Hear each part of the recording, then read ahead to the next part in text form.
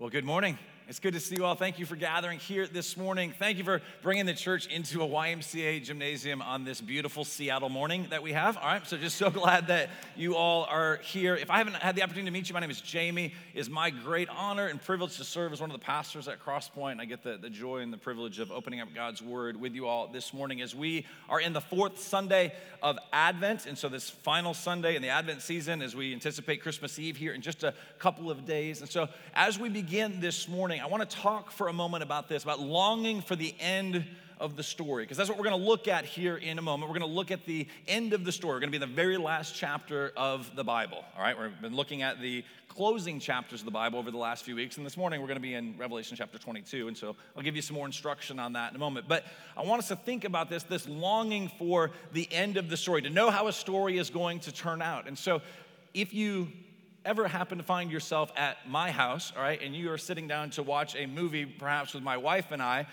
one of the things you might see happen, all right, at some point is she will, especially if it's an intense movie. Now, if it's a comedy, we're in the clear. But if it's a bit of an intense, some sort of thriller, drama kind of movie, at some point midway through the film, I will look over, and with great judgment, I'll be like, why do you have your phone out, right? As if I never have my phone out, all right? But I will ask, why do you have your phone out? And she will look over and say, I'm reading about the end of the movie. And I will be like, what in the world? Why would you do that? She's like, so that I can actually enjoy the rest of it. All right, now, why? Right? It's because this perspective of once you know how it turns out, when you know how it resolves, when you can quick do that Google search and be like, oh, okay, this is going to be okay. All right, the hero's going to make it, all of that sort of thing. Then you can actually sort of rest. The anxiety level goes down a bit, and you can just sort of enjoy the story and watching it unfold.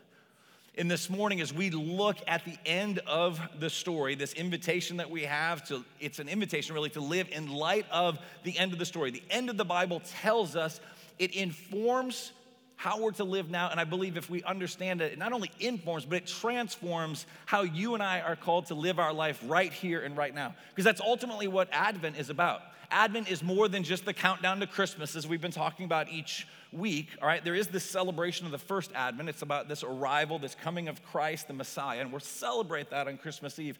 But this season of Advent is also a season of longing and of waiting and of wondering, okay, when is everything going to be set right? Will it be set right? And we're longing for the second Advent. We're longing for the return. And Revelation chapter 22 tells us about that return of Jesus, about the second Advent. And if we understand that, if we see where this is the kind of how the story begins to resolve, man, I think there's real implications for you and I in terms of how we live our life right here, right now. It doesn't mean there's not going to be stress. It doesn't mean there's not going to be moments of anxiety. But if we could get a bit of a perspective and of a picture, oh, this is where it's heading.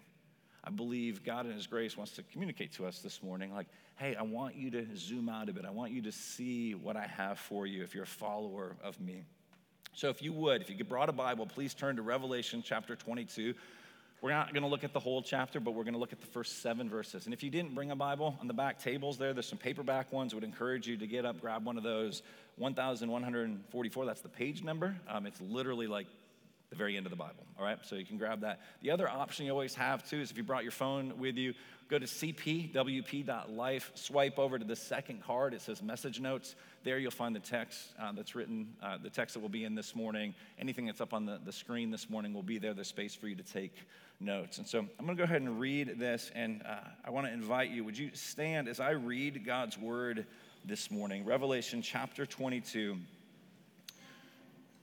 Verses 1 to 7, remembering that John has been given this vision, all right, the Apostle John, and here's where we pick up the story. It says this: Then the angel showed me the river of the water of life, bright as crystal, flowing from the throne of God and of the Lamb, through the middle of the street of the city. Also on either side of the river, the tree of life with its 12 kinds of fruit, yielding its fruit each month. The leaves of the tree were for the healing of the nations. Verse 3, no longer will there be anything accursed, but the throne of God and of the Lamb will be in it, and His servants will worship Him. They will see His face, and His name will be on their foreheads, and night will be no more. They will need no light of lamp or sun, for the Lord God will be their light, and they will reign forever and ever. Verse 6, and he said to me, these words are trustworthy and true, and the Lord, the God of the spirits of the prophets, has sent his angel to show his servants what must soon take place. And behold, I am coming soon. Blessed is the one who keeps the words, the prophecy of this book. This is the word of the Lord. You may be seated. So throughout our time of Advent, each week, we've been looking at different aspects towards the end of the Bible. We started in Revelation 19. All right, we looked at all of chapter 21. And this morning, what we have is this continuation of this vision that John has been given. He's being shown sort of the end of the story, how it's going to resolve. He didn't have to use Google to figure that out. He had God himself, all right, communicate through an angel, given this vision, like, here's how the story is playing out. And you have to remember, as we talked about last week, if you were here, that the group of people that are getting this word, this vision that John is receiving, who he's communicating to, were experiencing immense suffering. And so they wanted to know, not just in the abstract, but like, how is this going to work out? Because we're living under the rule and reign of the Caesar, and he is threatening to put us to death. He's killed off many of our family members. There's a real threat against Christianity, against the followers of Jesus. So they want to know, right? Like, we would want to know that. Like, oh, is there hope for us? And so these words, this vision is given by God. It's part of his grace to those people. But the reality is, a couple thousand years later, though the circumstances might be different, you've got real pain, you've got sorrow, you got things that you've brought in here this morning that are weighing on your hearts. There's going to be things this morning that you are going to have to fight against that voice that's going to want to distract you, that's going to want to say, hey, you got to take care of this, you got to do this, instead of focusing even on what God would have for us this morning. So my prayer is that we might be able to hear from God. You don't need to hear from me, all right? What I have to say is not very interesting or profound, but God's word, it is living and active, and trusting that God's Spirit is here with us this morning and is going to work in and through this text. And so really what I want to talk about at the beginning here is what you have here is this consummation.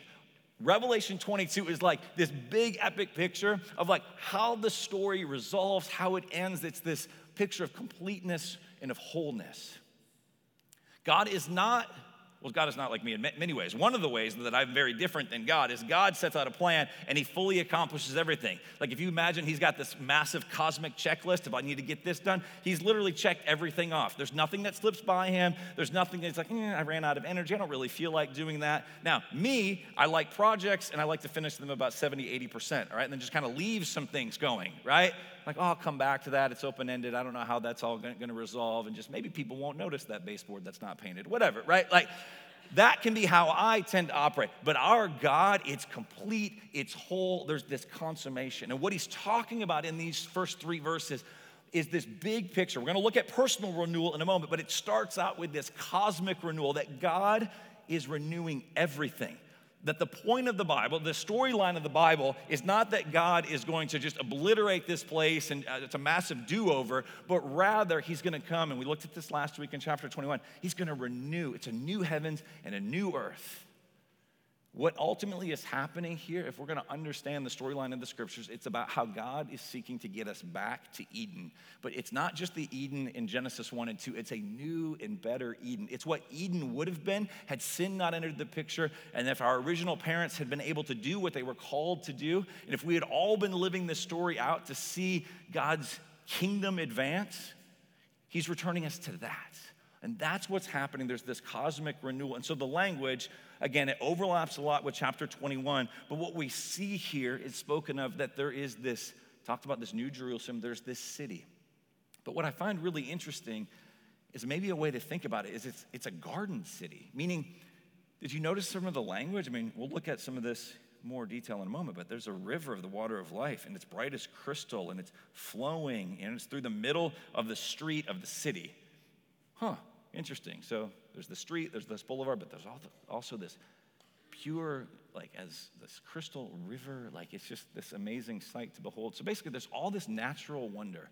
There's all the things. It sounds like an amazing place to vacation if you're into, like, the outdoors. Like, man, this would be amazing. I want to kayak down that river, right? Forget these murky things in Florida, man. I want that. But at the same time, it speaks of a city, that there's creativity and there would be commerce. There'd be culture, there'd be arts, all these things to be able to enjoy. And so the picture at the end of the scriptures is not us getting zapped up into the clouds and just sort of you're issued your harp and you play that for eternity, but rather like you and I are going to inhabit this garden city. This is what Eden was originally supposed to be. It started as a garden, but it was meant to be taken further. God said, go and make the rest of the world like this place and develop culture and create tools and all of these things. And so that's the picture that is there. But there's a tension, isn't it? Like, if you live in and around this area, even when local elections will tend to come up, one of the things that you will see, particularly if you pay attention to some of the signs within a few mile radius of the building that we're in right now in the city of Winter Park, right? There's an emphasis here, and it's right and good and beautiful, right? That there's, hey, it's a city, but there's also this emphasis on park, like it's in the name, right? And so you will literally have two camps kind of competing agendas that we got to make it more park-like, natural beauty, or we got to develop the commerce, the city, we have to have all of that. And there's a tension. But apparently not for Jesus. She's like, oh, I can do both, right? Like he's the candidate we're looking for. He's like, no. We can preserve all the parks and the nature and the beauty, and all of that is going to flourish. And it's going to just speak of God's glory and wonder. And there's no pollution. There's nothing. And yet, there's all this culture and life. And there's good restaurants and food and things to enjoy and the arts, creativity, all of that. So this is the picture that we're given. And then it tells us, we'll look at these very quickly, but it says, the throne of the Lamb. And so Jesus as the Lamb of God, the one who's taken away the sins of the world, means he's ruling and he's reigning. And then it tells us flowing out from this throne is the water of life. The river of the water of life, bright as crystal, flowing from the throne of God. And what's fascinating, right, if you were to go and you were to travel to Jerusalem, you would not see a river that is flowing through, the center of that city. But in the new heavens and new earth and this new Jerusalem that's going to come down, apparently out of the throne, the source then of this water of life that's bringing life to everything flows from God himself. Now, the original hearers of this word, there would have been all sorts of like lights on the dashboard going off because they would have been like, oh, like the dots would have been being connected because there's another place where we hear of a river where there was the presence of God. Because the throne, it means that this is the temple, that we looked at this even in Revelation 21, that everything is becoming the temple of God. It's where the presence of God is. And so in Genesis chapter 2, before sin entered the picture, the Garden of Eden is where the presence of God was, that Adam and Eve would walk with God in the cool of the day, like that sort of imagery there. And it tells us a river flowed out of Eden to water the garden, and there it divided and became 4 rivers. And so Genesis 2 verse 10 talks about there's the presence of God, and then there's this river.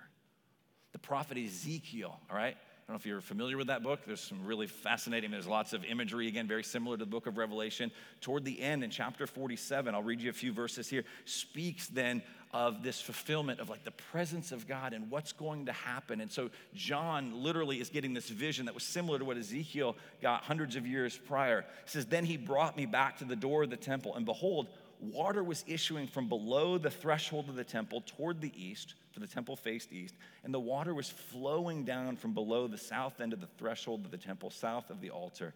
And if you skip ahead a few verses, down to verse 9 of Ezekiel 47, it says, for this water goes there, that the waters of the sea may become fresh, so everything will live where the river goes. It's this beautiful picture of somehow this river, it's not murky and nasty. It is crystal, and everywhere that it goes, it's bringing life. And the places where we talked about, like where the sea was thought of as the place of chaos and of disorder, all right, this fresh water is flowing in, and everything is being renewed. This is a way to communicate, hey, we're going back ultimately to our home. It's this new and better Eden. Another connection in the first 3 verses that speaks of this tree. Did you hear about this tree? Did you see? I mean, it's a very fascinating sort of picture that's given. All right, so you've got the river, and then on either side of the river, this is in verse 2, the tree of life with its 12 kinds of fruits, yielding its fruit each month, and the leaves of the tree were for the healing of the nations. Well, where else have we heard about a tree of life before? Again, we're back in the Genesis accounts. You had the tree of the knowledge of good and evil, and then you had the tree of life. And God, in his grace, after Adam and Eve sinned, kicked them out of the garden, not because he's mean and doesn't want them to enjoy life, but rather, if they were in this sinful state, if they went and reached for the tree of life, then they would have been stuck in that forever. And so God guards with an angel, with the sword. He prohibits them from going back into Eden. Why? That's part of his grace and his mercy. And now John is getting this picture of like, okay, but one day we're gonna have access to the tree of life. And this tree somehow is growing on both sides of the river. It tells us that it's producing fruit every month, all right, which is apparently pretty amazing, all right? I don't know a lot about fruit trees, but that's not normal. Oh, and by the way, it's different kinds of fruits. So like if you planted an orange tree in your yard, right, and suddenly like apples grew from it, you'd be like, okay, either that was mismarked, all right, but if the next month it grows oranges and then it's lemons the next month, and then, right, you're like, what is happening here? But it's God's way of communicating, everything's gonna flourish. You're gonna be fed, you're gonna be satisfied. There's also this imagery, this number that's significant of 12. It's God's way of saying he raised up, all right, he had the 12 tribes of Israel, and then he had the 12 apostles. And what were they supposed to do? They were called not only for the Jewish people, but to be a blessing to all people. And he's saying, this is going out to the nations. It's what God told Abraham. You're going to be blessed in order to be a blessing. So the tree of life. And so it's all this Eden imagery that's coming. Again, Genesis chapter 2 speaks of this. Out of the ground, the Lord God made to spring up every tree that is pleasant to the sight and good for food. The tree of life was in the midst of the garden, and the tree of the knowledge of good and evil. So there's that connection. And again, in Ezekiel 47, and on the banks, look how similar this is to Revelation. On both sides of the river, there will grow all kinds of trees for food. Their leaves will not wither, nor their fruit fail, but they will bear fresh fruit every month, because the water for them flows from the sanctuary. This is what happens when you get connected to the presence of God. The water that flows from the sanctuary, their fruit will be for food and their leaves for healing. And I love the language that's used in here as John continues to communicate this vision. Verse 3, no longer will there be anything accursed, but the throne of God and of the Lamb will be in it, and his servants will worship him. That there's a picture here one day in this cosmic renewal where you and I will be restored and renewed, if we're a follower of Jesus, to what our original calling is, and it's to worship God. Now, again, lest you think that that's just you in a choir for all of eternity, that's not what it's speaking of. Because there's ways to glorify God. I love what Paul would write to the Corinthians, 1 Corinthians 10:31. Whatever you do, whether you eat, drink, whatever you do all to the glory of God. And so it's this pretty all-encompassing list. Like there's ways to honor and glorify God and to worship him. Our problem, right, isn't a lack of worship. Our problem is that every single person who's ever walked the earth is a worshiper, but not all of us are worshiping the true King Jesus. We're all worshipers at heart. We're all giving our affections to certain things. And the question becomes, are you rightly ordered in your worship? Ever since Genesis chapter 3, when sin entered and there's this rebellion by Adam and Eve, and that's their story, but it's also our story. Lest we think for a moment like, oh, I would do better. No, I wouldn't do better. You wouldn't do better. All right, this is how it would play out. The reality is that everything has been cursed. Everything has been fractured. And the beautiful good news of what this tree of life and this river of life are doing, it's bringing healing from the curse. That the curse has literally seeped its way into everything. We know this, don't we? I mean, just think about it for a moment. I'm not talking just out there in the world or just when you turn on the news, although we do see that as well. But just even think in your own life, in your immediate, like in your life, in your household, your friends, family, like even closest to you. I mean, just think about what we experience. There's physical brokenness. There's emotional brokenness and alienation. There is psychological brokenness and alienation. There's physical, there's spiritual, there's emotional, there's all of these things. We feel the effects. Everything is accursed. And God communicates through his servant John for us sitting here a couple thousand years later.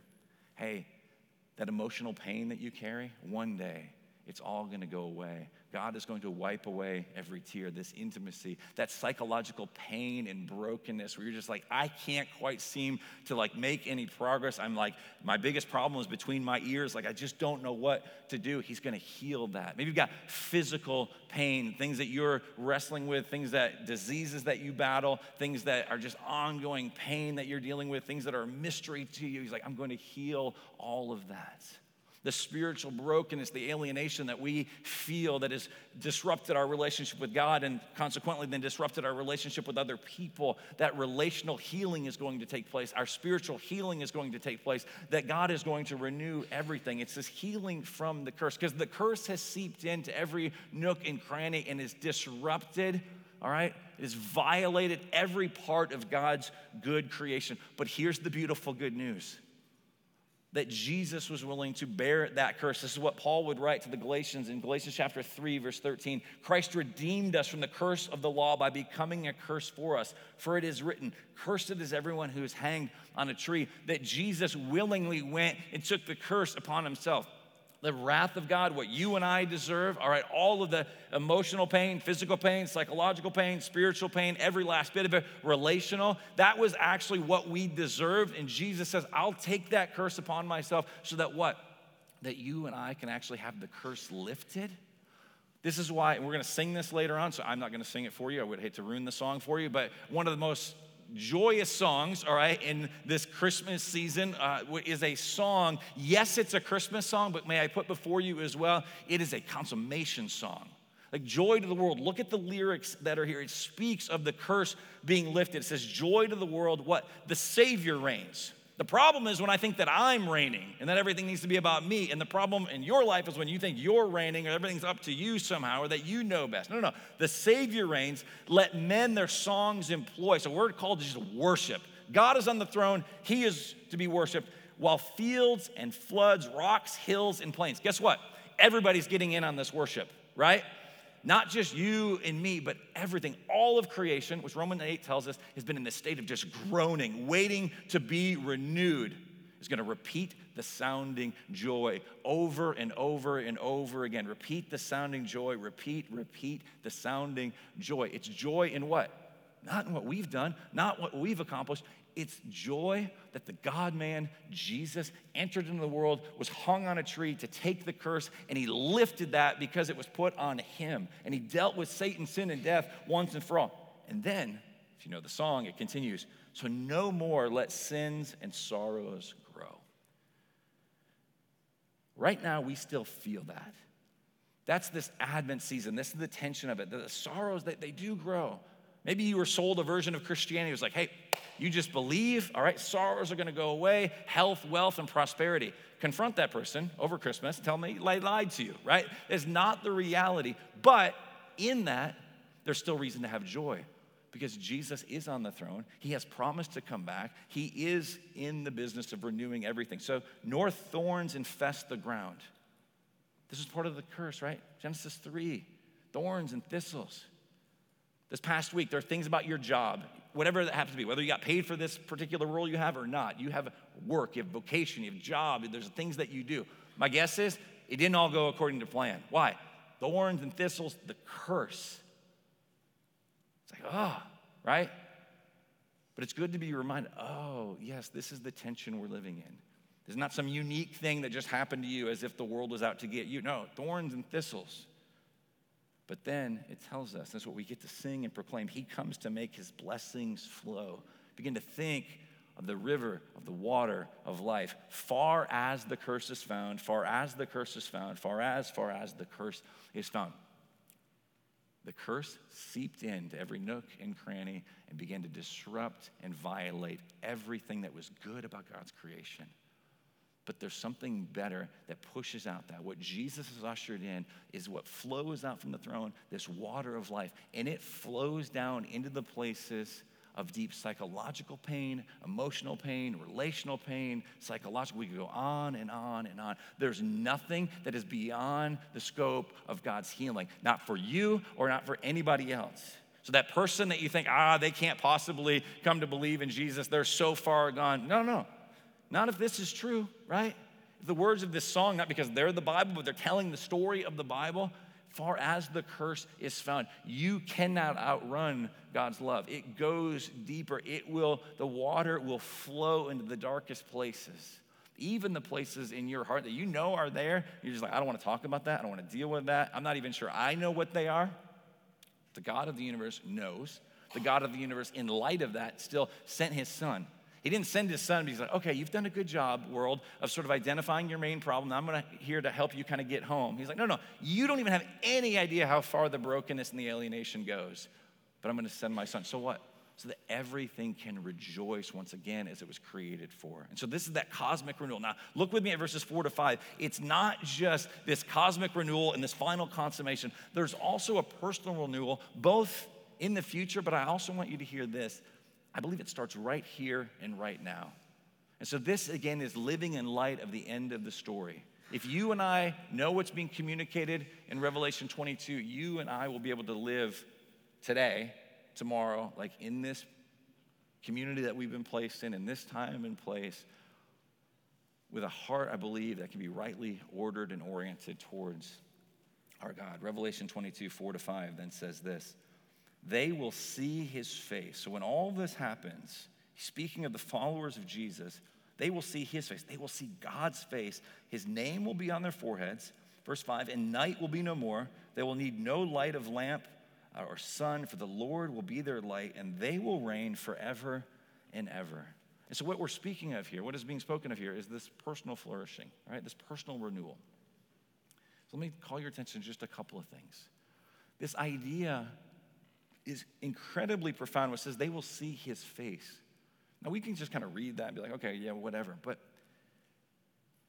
to an original audience here, like, no one gets to see the face of God. I mean, Moses even asked for this, and God's like, you have no idea what you're asking. Like, if you saw my face, you would just get obliterated. He's like, so I'm going to pass by. He hides him in the cleft of this rock. He sees, like, the back of God passing by, and it tells us after that, like, Moses was just, like, glowing, radiant, just like he'd been in this tiny little bit of the presence of God. And this is telling us, though, we actually, not just someday off in the future, but even right here, right now, because of what Jesus has done and accomplished, and if you've surrendered to him, he's telling us, like, you're a priest. Because priests lead in worship. Priests have access to God. And it's not access somewhere off in the distant future. It's access to God right now. That's why the writer of Hebrews would tell us to approach the throne of God, the throne of grace, with confidence. Why? It's not confidence in myself. Hey, God, I'm rolling in. You kind of come strutting in like you own the place. No, it's not that. It's rather like Jesus literally has done everything. He's made it possible. He's telling us you're a priest, like you have access. This is ultimately what heaven is, new heavens and new earth. It's about the presence of God. James Hamilton, in his commentary on this, said it this way. He says, if you found out that God and Jesus weren't going to be in heaven, but the street would still be gold, and the gates still pearl, and the walls jasper, and the water living, and the trees' leaves were full of healing, and all your dearly departed were there, but Jesus and the Father would not be there, would you still want to go, he asks. And if you hesitate at all, please recognize that heaven without Jesus and the Father would be nothing less than a gold-plated hell. Jesus and the Father are heaven, and that is no less true now than it will be then. So there's this invitation, really, that we get to access like the presence of God right here, right now, and then it's going to be completed, the consummation of all, fully experienced when Jesus comes back, the second advent. But there's an invitation right now. Do you know that? Like, that's the language that's being used. It says this, they will see his face and his name will be on their foreheads. It wasn't just any priest. This is an Old Testament reference. It was the high priest would have the name of God when he would go in on an appointed day each year to go into the Holy of Holies, to make sacrifice, atonement for the sins of the people. There was this name. And now what is it telling us? Every single one of us have on our forehead the name of God. What it means is this. It's not saying you're God and I'm God. It's saying God claims you. You belong to God. You've been named by God. You carry his name. He has given you a new identity. This is why this personal renewal can start now. Do you know that if you're a follower of Jesus, regardless of how you sinned this past week, how you messed up, all your dreams and aspirations that haven't quite come true, all the things that you're thinking about like this upcoming week at a Christmas gathering that you're going to have to navigate, and all the questions that might get asked of you, and you don't love the answers you're going to have for certain family members that always seem to ask the wrong question, right? Like all of that stuff. You have been claimed, you've been named by the God of the universe. It's this language of, that one's mine. Like this past year, I think of this for my kids, like with swimming, all right? My older daughter, when she was swimming this season, I got into the whole team and I would cheer for her whole team. But I'll tell you what, I cheered louder and more obnoxiously right when what? When she was swimming. Why? Because that's mine. Like that's my namesake doing that. And my wife's, all right? And she got the skill from my wife. But you get what I'm saying, right? It's this language here of like, oh my goodness, that was, now the God of the universe has named you, and it's way better than us cheering for our kids. It's God cheering you on, being like, that one's mine. I love that person, that son or daughter. I'm proud of them. I'm rejoicing over them with singing, not because they're amazing in and of themselves, but because they've surrendered their life to Christ, and now all he can see is his son Jesus. And if you think for a moment that the Father's not proud of his son Jesus, you haven't read the Bible. And so it's telling us, oh my goodness, you've been named by the God of the universe. This should be so incredibly freeing.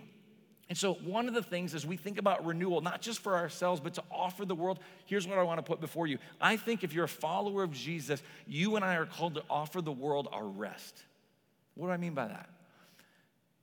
We should understand, we're growing in this. I'm not saying this comes easily. It's not just like, okay, boom, now I'm transformed, but bit by bit, understanding, oh, yes, I am not how well my business is doing. I am not how well my kids are doing or my family or my relationship. I'm not defined by whether I am in a good marriage or in a healthy marriage or that I'm married or not married. I'm not defined by my income. All these things. You've been named by the God of the universe. He claims you.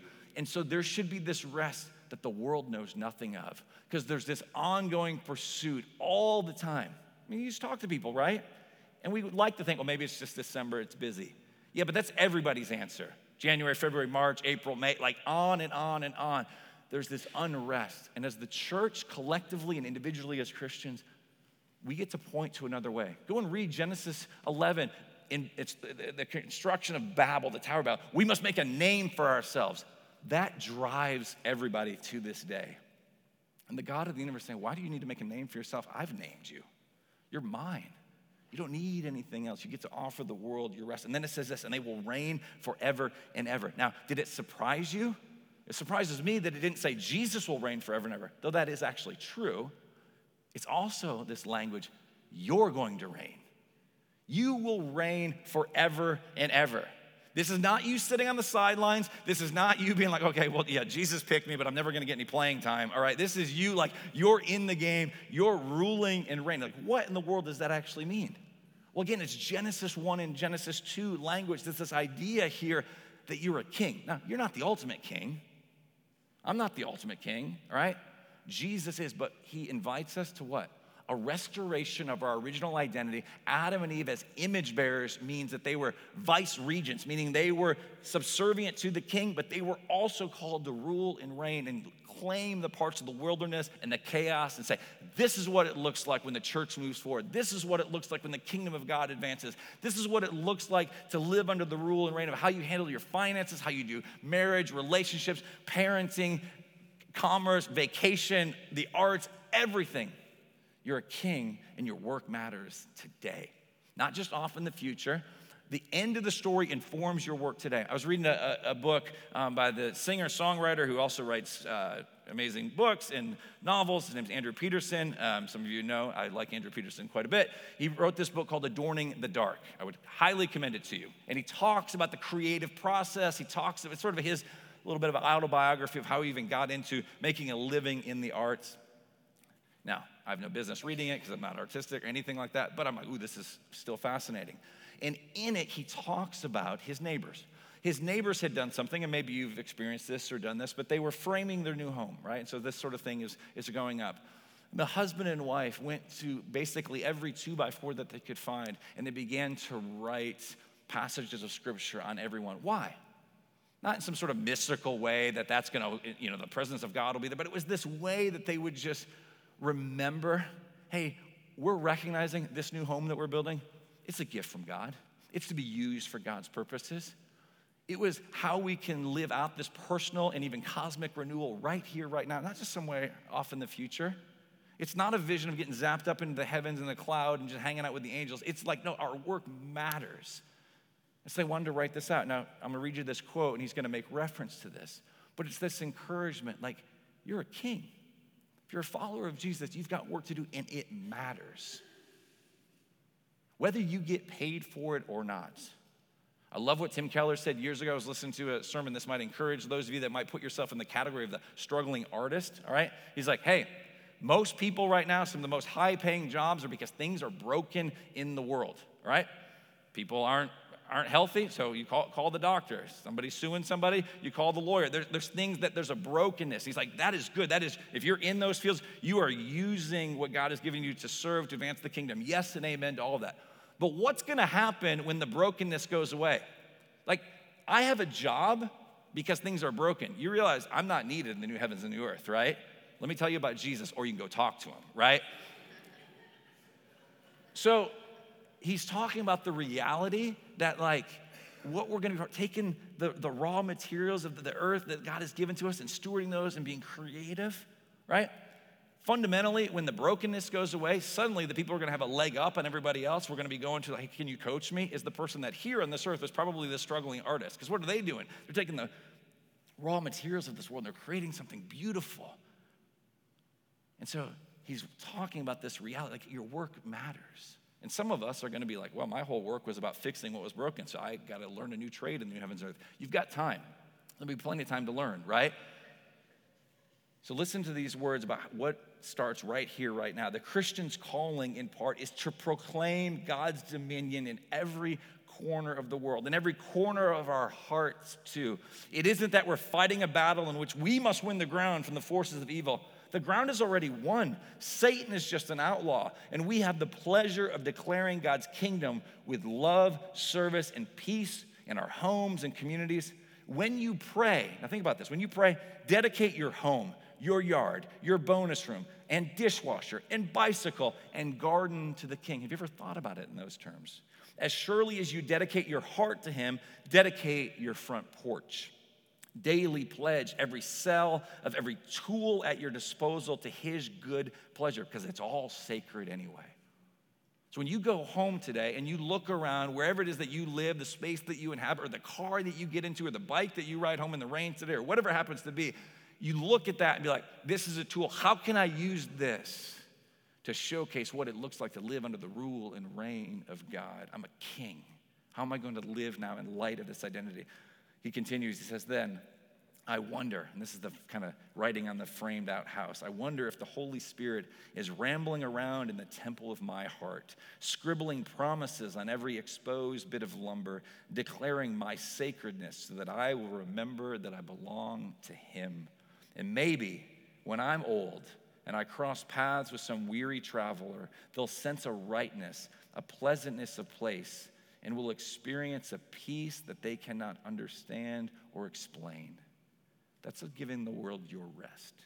Stop a moment and look around. This is our Father's world. We are sacred, you and I. That's Revelation 22, this personal renewal. You've been named by God.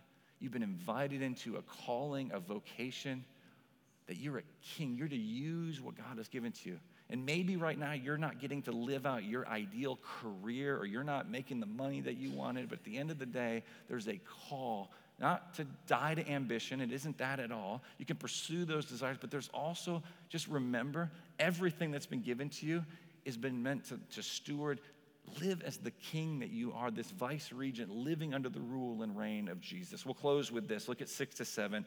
There is a confidence that we can have. He says, and he said to me, these words are trustworthy and true, and the Lord, the God of the spirits of the prophets, has sent his angel to show his servants what must soon take place. In verse 7, Jesus speaks, behold, I'm coming soon. Blessed is the one who keeps the words of the prophecy of this book. Jesus says, I'm coming soon. And there's lots of speculation. That's why people tend to turn to the book of Revelation, like, ooh, let's see, we can figure it out, or we can pick the date. Don't think that's what it was intended for. And lots of people have picked lots of dates, and they haven't come true. But these words from Jesus are true. He says, I am coming soon. I don't know how soon that is. You don't know how soon that is. But what we can have a confidence in is the one that was hung on a tree for us to get us to the tree of life is one that we can believe in, that he was willing to do that for us. The one who drank the cup of God's wrath so that you and I might drink deeply of the water of life. The fact that he did that for us gives me a confidence in him. The one that dealt with the curse, like he was cursed on your behalf so that you and I might be able to experience the blessing of God. When I begin to realize that's the story that's played out, how can I doubt for a moment that he's going to do this? Yes, there's pain, and yes, there's hardship, but Jesus says, I am coming soon. Not only because of what he did on the cross, because if that had been the end of the story, then we are to be pitied. We're fools for believing in this story. But we know the cross wasn't the end of the story. The confidence that we can have is what Paul writes about in 1 Corinthians 15. For I delivered to you as of first importance. Like of all the things to pay attention to. Paul was a bright dude, right? He could have talked about any number of topics. But he's like, hey, I got one thing I want to talk to you about as first importance. What I received from Christ, that Christ died for our sins in accordance with the scriptures, that he was buried, that actually happened. Historically, he went to the cross. Historically, he was put into the tomb. And historically, he was raised on the third day in accordance with the scriptures. You and I can have confidence to live out as kings, as ones that have been named by God, to live out our new identity, to give our rest to the world, because we know this is the story we're part of. Jesus died for us, and Jesus rose from the dead. What reason do I have to doubt that he's coming back? He has faithfully done everything that he said that he would do. And so the question for us becomes, in the midst of this time of Advent, of this waiting for the second Advent, will you trust Jesus? Now, maybe some of you, for the very first time, need to surrender and say, I've been trying to live my own life. I think I'm king. And I confess that I've lived in rebellion against you. And Jesus, I trust in you. If you want somebody to pray with you, like come seek me out, seek somebody out on one of the prayer teams later in this service. But trust Jesus for the first time. But it's not just for the person who hasn't trusted in Jesus for the first time. It's for every single person that's a follower of Jesus. He's going to continue to invite you. Will you trust me in this new circumstance, in this new situation? It's not just coast on the trust that you had before. He's constantly at work growing us and sanctifying us. Will you trust Jesus? And when you doubt for a moment, you're like, oh, this is so hard. Remember that he went to the cross. Remember that he was buried. Remember that he rose from the dead. Remember that this is the story that you're part of. Remember that he promised he's going to come back. Remember that he's going to wipe away every tear. Remember that he's worthy of our trust. You have to look no further than the outstretched arms of our Savior bleeding on a cross for you and for me to know, oh, he's worthy of my trust. And Revelation ends with this, come, Lord Jesus. And there is an end time cosmic aspect to that. So we pray that. But there's also a right here, right now. Come, Lord Jesus. And so I'm going to lead us in prayer and just kind of guide us through for just a moment. If you've got kids in elementary, please, once we start communion, go get them. But right now, I want to lead us in prayer and then give us some instructions for communion. But let's pray together. Come, Lord Jesus. There's some area of your life right now where you need healing, where you need to experience the redemptive work of the gospel, a place where maybe you're not trusting Jesus, and ask him, invite him, and come, Lord Jesus, fill me with faith. Give me a joy even in the midst of difficult circumstances. And so I want to lead us in a time here where we would confess, where we would celebrate the reality of the gospel, and that we would commit our lives to live out of our new identity. Somebody guide us in a time of prayer here. Father, thank you for this journey that we've had in this Advent season to look at the end of the story. And God, I ask right now that your Spirit would lead us graciously in this time of confession, of repentance. And so, God, would you hear the prayers of your people, God, as we confess to you our need of you, as we confess our sins to you, knowing that you will forgive us. So hear the prayers of your people now.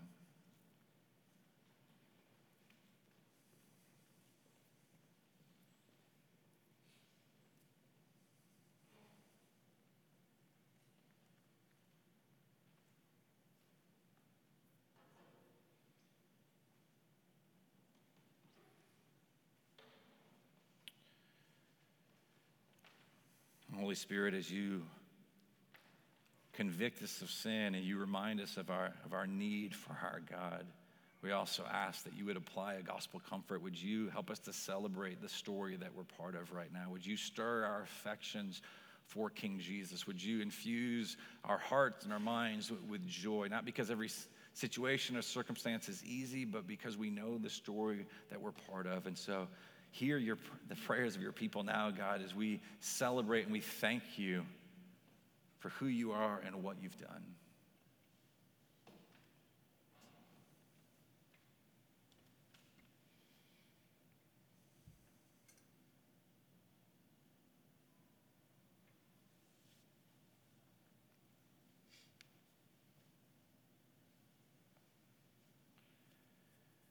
Jesus, we thank you that you've given us your identity, that we are a son, that we have an inheritance, that we are seen as perfect and spotless because of the sinless life that you lived, that you gave us your righteousness. And in light of that, God, I pray that you would help us to respond to that graciousness, to live a life that is, as a committed follower of you, that we would seek to be stewards of everything that you've given to us, that we would steward all our material possessions, the talents that we have, the abilities that you've given to us, the relationships. Help us to live in such a way that we understand that we're these vice regents, that we are called to rule and to reign, not as ultimate, but under your reign, Jesus. So Spirit, right now, would you lead in the hearts of your people here? Bring something to mind that specifically of what it can look like to be committed maybe in an area, to trust you with something that we've been perhaps holding on to.